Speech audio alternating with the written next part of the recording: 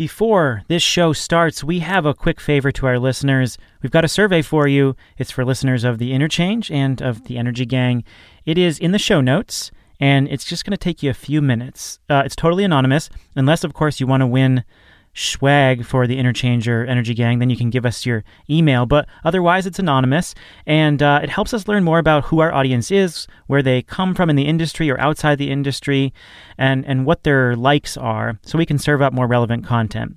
And to be totally transparent, it helps us find the right advertisers, too, for the show, so that those advertisers are giving you stuff that is directly interesting and relevant to your life and your business. So pick up the device you're using right now to listen to this podcast. Tap that link right there in the show notes and fill out our survey. Thank you so much. And thanks to our sponsors.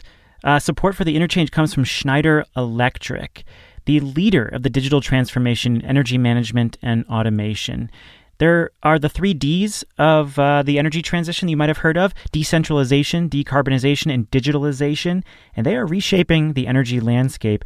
Schneider Electric is harnessing all of them and pioneering solutions like microgrids for everything from community resiliency to higher adoption of electric vehicles. You can find out more at schneider-electric.us/microgrid, and if it's easier for you, we got a link in the show notes. The Interchange is also brought to you by PG&E. 39% of California's greenhouse gas emissions come from transportation. Transportation emissions are really big now. They're outpacing electric sector emissions. And did you know that most medium and heavy-duty trucks spend about 1/3 of their time idling and thus polluting? Well, not anymore if you go electric. EVs have no tailpipe emissions in idle, and if you're a PG&E customer, you can take advantage of limited-time incentives with their EV fleet program. Make the smart choice by taking your fleet electric. Get in touch with one of PG&E's EV specialists. To learn more, head on over to pge.com/GTM. That's pge.com/GTM.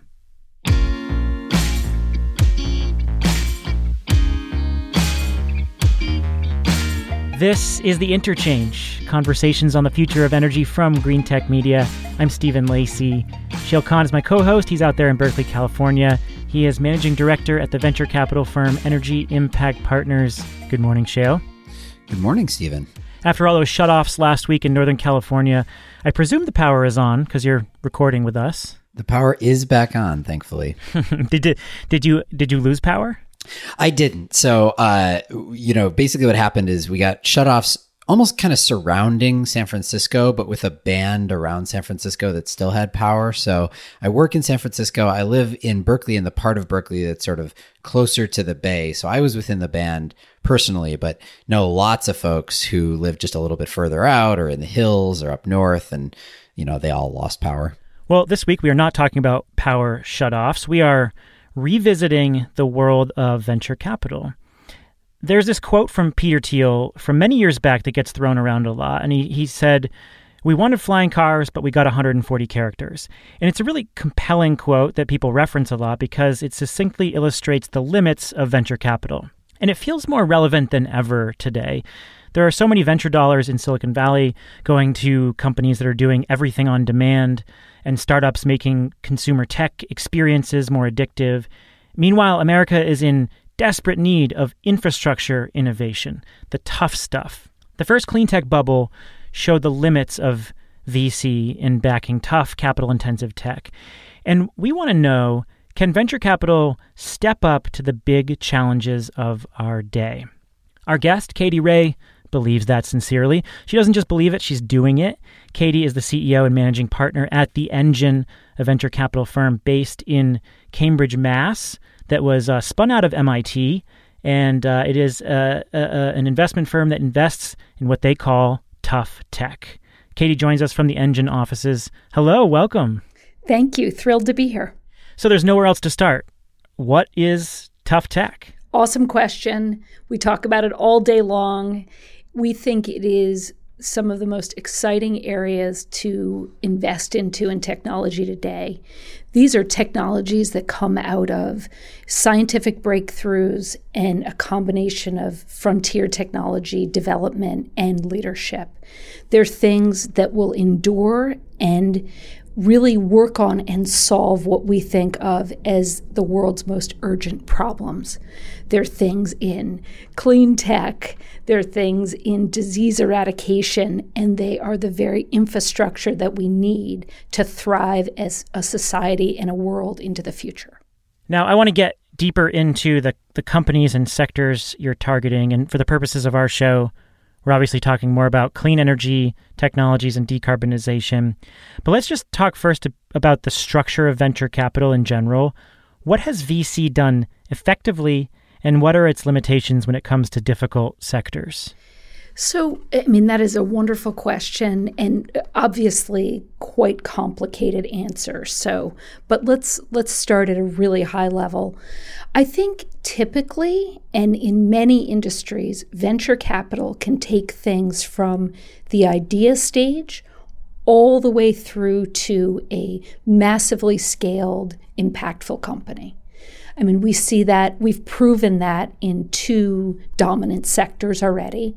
One is software, which I think is quite obvious, and one is pharmaceuticals. Pharmaceuticals probably have a better corollary to clean tech than software. You know, they fall into the tough tech zone, right? Many years of R&D. Often you need some kind of breakthrough scientifically or in engineering. But there are limitations, and we saw that in the clean tech 1.0 bubble, that if it takes too long to get things into market, you have venture capital investor fatigue. It's not actually the scale of dollars. It's how quickly can you get to market.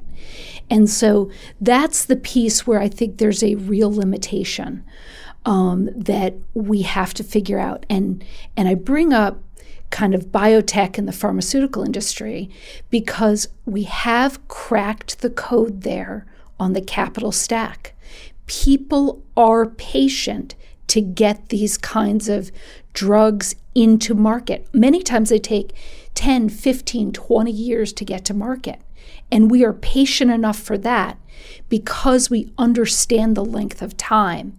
And we know that if we take certain technical risk out of those ventures, that there will be value inflection points in which investors can get paid back for those, right? You see many early IPOs, et cetera, because we have a way of evaluating the risk to market.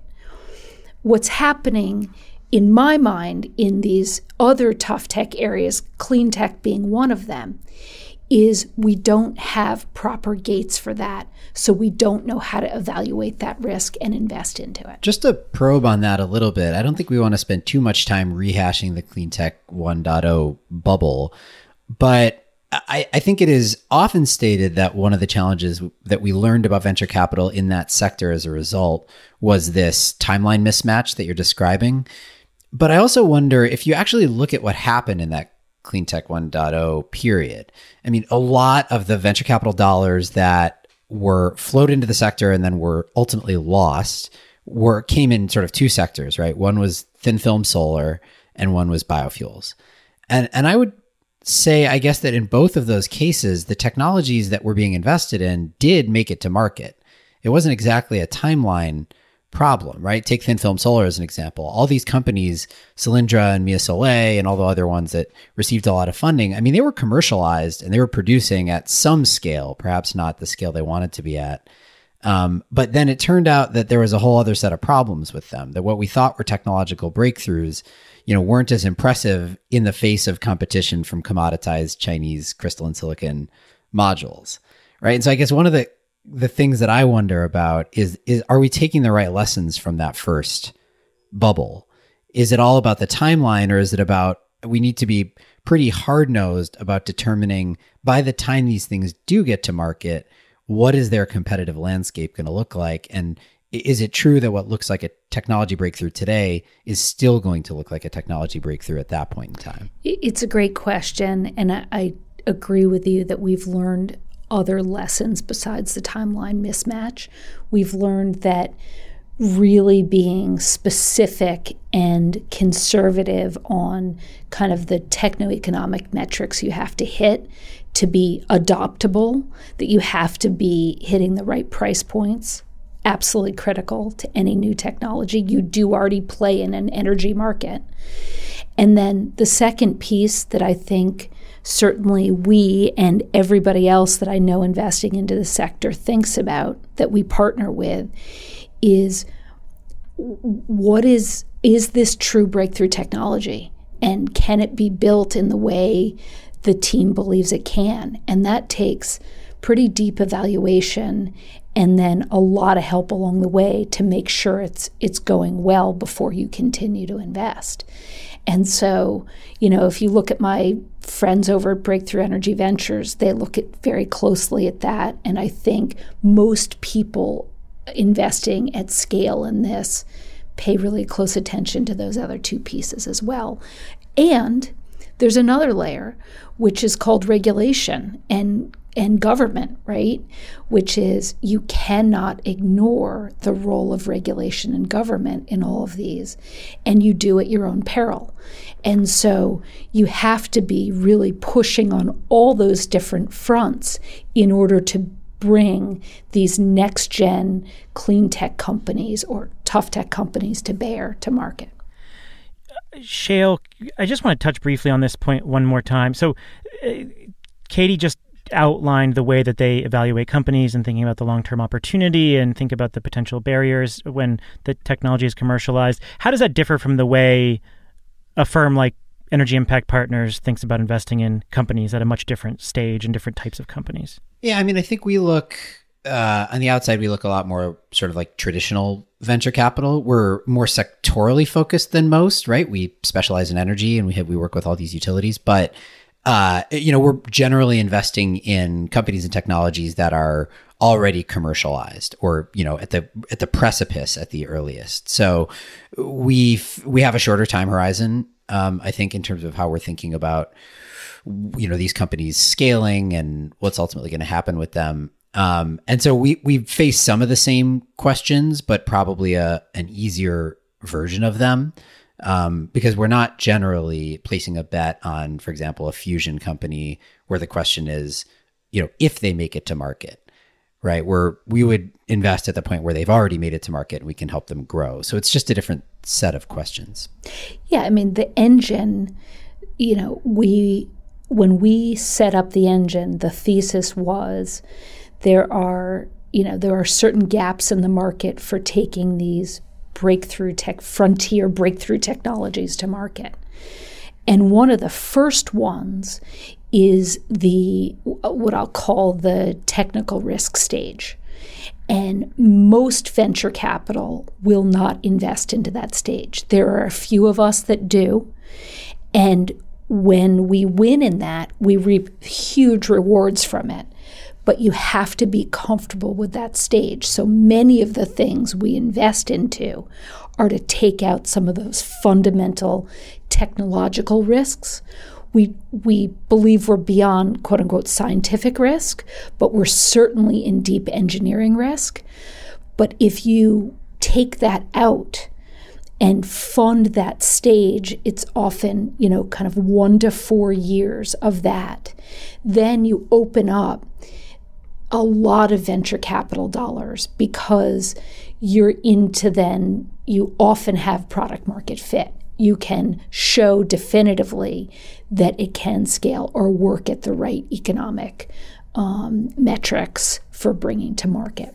We also believe in tough tech that you have to build the capital stack so that at each time period when companies need capital, you are matching them to the right risk profile. And, as I said to you before, pharma has a very organized capital stack, but clean tech does not. And I think the organization of that and the understanding of where different players are and how they come into the capital stack will allow these transformative technologies to get to market. And then the second piece that these types of companies need, and the reason it's been hard to get them out of the labs, is there's both infrastructure and network that are also lacking. So literally spaces to build companies like this, right? They're all convergence technologies. They all have software. That's easy. But they often have wet labs, and they need places to build things of substance, and often of various different chemical or biological makeups. And so you need very specialized spaces to build companies like this in the energy sector and all of the other sectors of tough tech. I'm curious whether, as you've identified the gap that you guys are trying to fill with this cluster, whether you've identified specific technologies or companies that you think the world missed out on as a result of this gap. Like, are there things that have existed in the lab that nobody took out of the lab because there wasn't early stage funding, or were there early stage companies that just weren't able to attract capital, but for which the technology was actually really promising? Like, what are we missing in the world as a result of this gap? Well, I mean, this is what I spend my day on, and which is why, mostly we write first checks into companies. But we also look at things that have languished because there wasn't the right kind of funding for them. And we often try to reinvigorate those companies, usually with a set of partners, capital partners, that also see the promise of them. So I'll just give an example. Boston Metal, incredible company. They have been at this for 6 years, trying to basically decarbonize steel production and other metal production. And a group came together to back that company. They have now blossomed. They've raised $25 million. They have built out their team, and they are well on their way to developing a product that could come to market with their first metal, and then, the program to create steel as well. And so that's, when I look at that, and those of us investing into things like this look at it, it was for lack of capital that they couldn't have gone faster. But we definitely want to see them become a great company. So we're not worried that it's taken that amount of time. We think it is worth it to go in there and invest into things like that. There's this meme, right? When there's so much capital flowing to things that look capital light or easy to do, like software companies, our young generation hears the message that that's what they should be devoting their life to because it's easier. We just are trying to say, hey, wait a second, people, that, the incredible people coming out of our universities that want to be entrepreneurs. We want to be kind of that place where they come and tell us their most incredible ideas for making an impact in the world. And we say to them, great, jump in with 2 feet. We're here. We will help you, create the right capital partners to take this all the way to market. And I'm not dissing software. Software is a part of every single company we do. But often the problems that we're working on in clean tech, sometimes they are pure software solutions, but more often than not, they are involving innovation that are coming out of the physical sciences as well, and mechanical sciences, mechanical engineering as well. And so we want to inspire this group of young people to go after decarbonizing cement, decarbonizing the entire built environment. How do you do climate change mitigation, whether that's in healthcare or whether it's, in the kinds of infrastructure that we need to put around cities or transportation. You seem like an optimist. I think you have to be in this job. But I wonder if you get down seeing some of the smartest minds of our generation going to companies that are, just trying to get consumers to spend more, or they're developing incremental improvements in software. Some of the most sophisticated mathematical minds and engineering minds that are just going to different variations of consumer applications rather than trying to solve bigger challenges. Sure, once in a while. But, I invite you to come to Cambridge I am literally inspired every day by the people that walk through the door, or when I walk the halls of MIT or Harvard or the other universities here. I think we have an incredible generation of people coming out of these undergrad and PhD programs that really see that their life mission is impact, right? And so I am buoyed by that every single day. And my hope is that with people that are so inspirational, that they will attract those others that aren't working in these important areas to them as they grow important companies. And we already see it happening. We see it, people moving from things that they are not inspired to work on into these companies. It is an incredible tool for recruiting the best and brightest, is to be on a mission and to be creating important companies. A quick interlude here to talk about our sponsors who are dealing with tough tech in different ways. We are supported by Schneider Electric. Today, we live in a world where the entire power ecosystem is being upended, disrupted by global technology trends like digitalization, combined with locally based movements for more distributed, clean energy. And as part of that evolution, Schneider Electric helps companies, communities, and governments embrace microgrids to enable a more resilient, reliable, and sustainable future. In Montgomery County, Maryland, for example, county officials launched an aggressive effort to improve resilience at its expansive government facilities after devastating storms in 2012.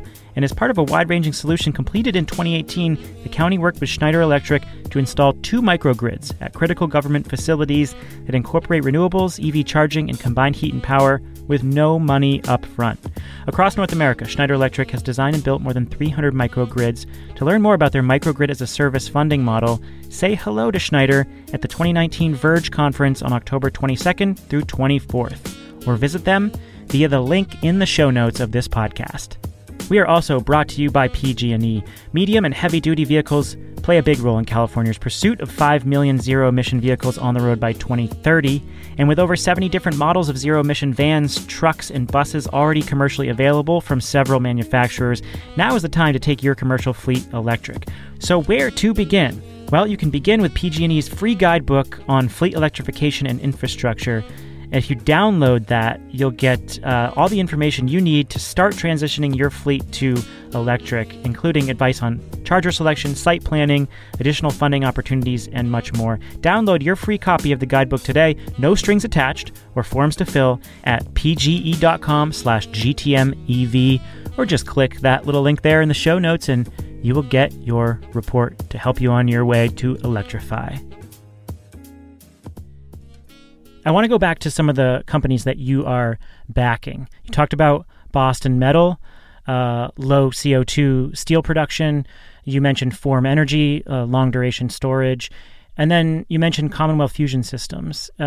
This is a company that, if I'm not mistaken, has been working on this fusion system for, I think, decades. People involved in the company have been working on this problem for a long time, and I think they're right now working on this superconducting magnet. They plan to potentially have a demonstration system in the next few years. But when you look at this is not a company that was recently formed. It's a technology that has been in development for many decades.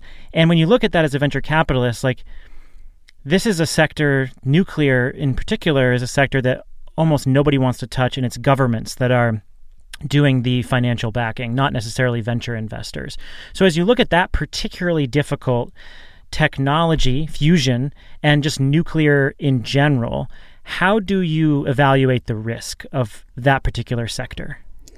So if you take a step back, and yes, almost all of the important inventions that we've had in the last 100 years are the result of massive government backing of R&D at our universities or national labs.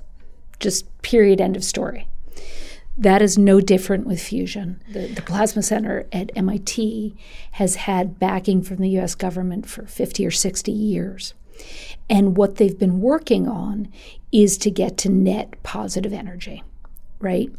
And on these tokamak systems that are very well understood at this point, I think 117 of them have been built in the world to date. MIT's tokamak is at the cutting edge of that. So over at MIT, you have the scientists and engineers that have come together to really develop this industry. Not alone, there are other universities that do it as well, but a particularly important group there. And we're just in the research stages at the cusp of net positive energy.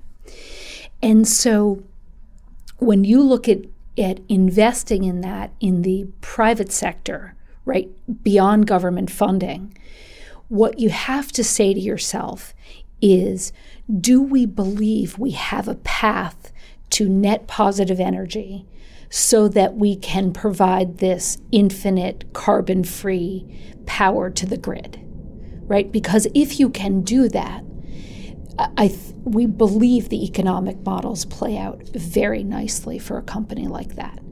Before you can invest, and this is the work that we did with Commonwealth Fusion along with other investors, is to look at their plan to get all the way to market, which, by the way, is a 12 to 15-year plan, which is why you need a fund that is structured like us to do it, right? So an 18-year fund. But I think what we saw and that they have proven, certainly theoretically, is that with this material change that they've made in creating the magnets, that we believe there will be net positive energy. But you can chunk out that risk, right? So the first risk is to develop the first magnet. The second risk is to develop the first tokamak, and then you get into your first pilot plant, right? So you don't have to put all the money up front. You can continue to push into that risk. And that's how all venture capital works anyway. So it is really no different. But in this case, I think the interesting parts, and we touched on this before, is that you have to push on all of these fronts, because even the word fusion can be scary to people, despite the fact that from a scientific point of view, fusion is very, very safe, right? You attach nuclear to that and it becomes a scary word. We're talking about fusion here, and that is a very safe technology that we believe can be put almost anywhere in the world and be safe. And yes, it is harder than doing a consumer software play, but the moat that you'll build around a company like that and the economic returns, if you're right, are substantial and will pay back the risk you have taken. And so that's the bet we make. I'm curious, another area of sort of frontier innovation in the decarbonization world is around carbon capture and utilization, and I think the sort of even more frontier world of direct air capture, just pulling CO2 directly out of the atmosphere. It seems like the kind of space that the engine would be well suited to, given that these are all tough tech problems and often face long time horizons for commercialization, at least at scale. Have you looked at that space? What do you think about it? We've looked at that space extensively, and we haven't found a team that we're going to back in that space yet, but we will continue to hunt there. We think there's a lot of different approaches, for doing carbon capture and or direct CO2 capture. So we just continue to explore. Just let me point out some other areas that we're really interested in. So if you look at our industrial base and how much carbon is generated from many of our industrial processes, whether it's pulp and paper or creating chemicals. We look at companies that decarbonize those as well. So a couple I'll just point out, Via Separations is doing, instead of distillation, doing industrial separation processes, which consumes about 15% of the U.S.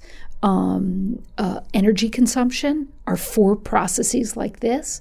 And so this is a membrane technology that we think is extremely exciting.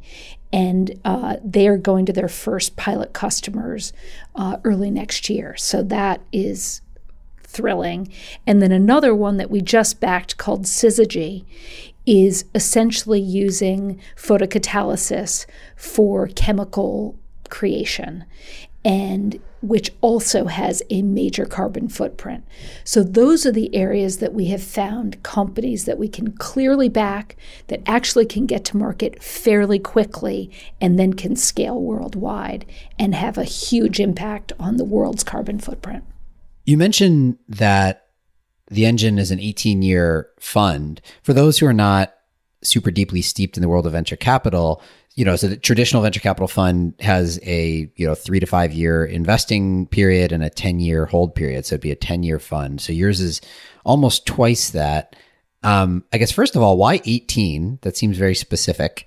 And second, does it mean that you need correspondingly higher returns because the time value of money means that, an investor who invests in the fund is going to have their money sitting there for a longer period of time. And so you have to be making bets that will pay off even greater if they succeed because the money's locked up longer?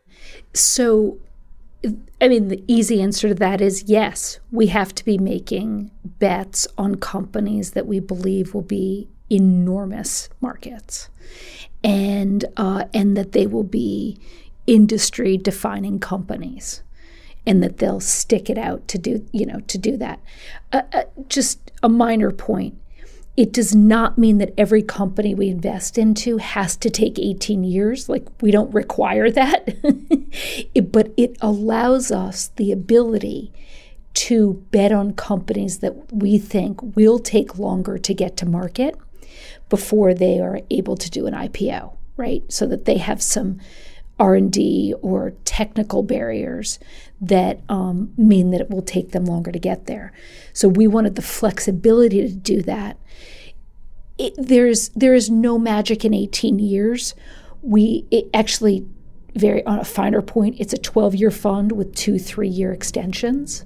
And so it gives us the flexibility to take more time very easily and to think with that longer-term mindset.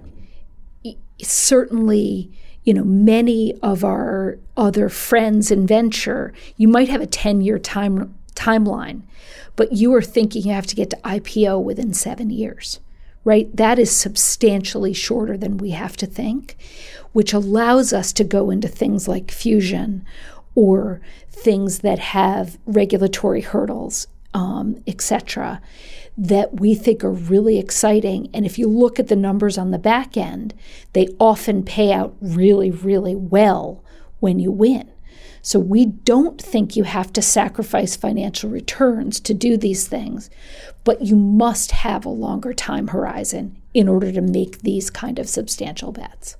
Some days I'm optimistic, some days I'm a bit cynical. I wonder, do you think that, I'm going to tap into a theme that we often grapple with on this show. Do you think that America can still do big things? What a great question. There is zero doubt in my mind. If you look around the world at innovation that is happening, America has some of the very, very best centers of excellence. I happen to live in one, which is why I love Boston and the kind of people that are here and the problems that they're tackling. But I think there is deep ambition. I think people are earnest about putting their life's work into things that matter. And I think we're a place, a country that embraces entrepreneurship and scale. So you put those things together. I think the one piece that we've got to keep doing is putting our shoulder into the government funding much of the early research. And that means backing our labs and universities and increasing the dollars that go there.